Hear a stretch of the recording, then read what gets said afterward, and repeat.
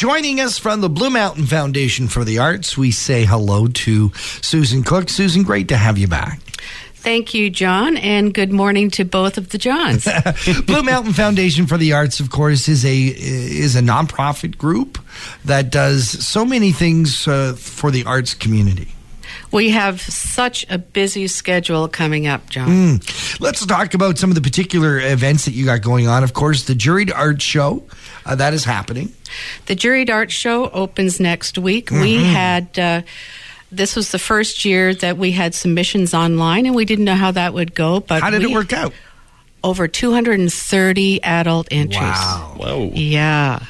So it was really tough for the judges. I bet. We're going to have a fantastic show. The reception and awards and a critique by the jurors will be on the 28th from 1 to 3. Okay, so mark your calendars for that. Let's talk about some of the workshops that you guys do, because not only do you help promote and show artists, but you also help promote the arts in general. Yes, and you know what? That's our mandate, providing educational and creative opportunities. So coming up on May 13th, we have an afternoon with Amber Harwood of Georgian Bay Art Conservation, and she's going to be doing a presentation on restoration and appraisal. Nice. This will be at the Collingwood Library. Amber is... quite a professional. She's located in Owen Sound, and this will be at the Collingwood Public Library. She will be showcasing some recent completed projects and showing us, demonstrating how to clean a painting and showing us the tools to do it. Fun. That's a very interesting workshop. You've got another workshop as well, I understand. We do. Part of our storytelling festival in the fall is a story slam, and we're doing that in partnership with the Georgian Bay Story Slam. They've already had one event, but we've decided to introduce a couple of workshops to help storytellers craft a story in the first workshop, and secondly, to develop their presentation skills. And we're also partnering with the Collingwood Public Library on that, and we're thanking them for the use of the rooms. And this will be, they are free workshops, and they will be on May 16th and the 22nd at 7 p.m.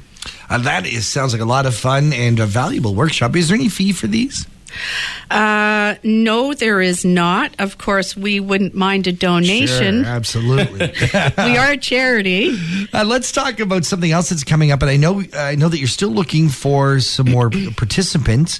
And that's and this is kind of it's an old event that's all new again, and that is the Music and Arts Festival coming up. Yes, the Collingwood Arts and Music Festival is moving to Simcoe Street.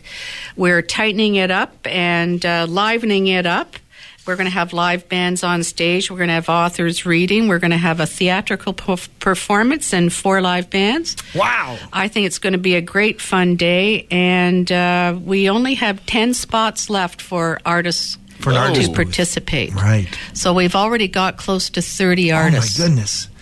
So if someone wants to take advantage of those last remaining 10 spots, what do they need to do, and what do they need to do quickly? Well, they need to go to our website or contact our office, and they can apply online or they can apply in person. Susan, that website to apply, but also to find out about any other things we've been talking about, where should they go? They should go to bmfa.on.ca. Before we let you go, we should make mention as well of the Murray Clerkson Award. Absolutely, John. Thank you for mentioning that. We only have 2 weeks left. The deadline is April 25th. That, again, is an award for an emerging artist. It's a $1,000 cash prize. Nice. They get to have their work up on display for a month in June at the BMFA. And I'm looking forward to receiving more applicants. Susan Cook from the Blue Mountain Foundation for the Arts, thank you so much for joining us. Thanks so much.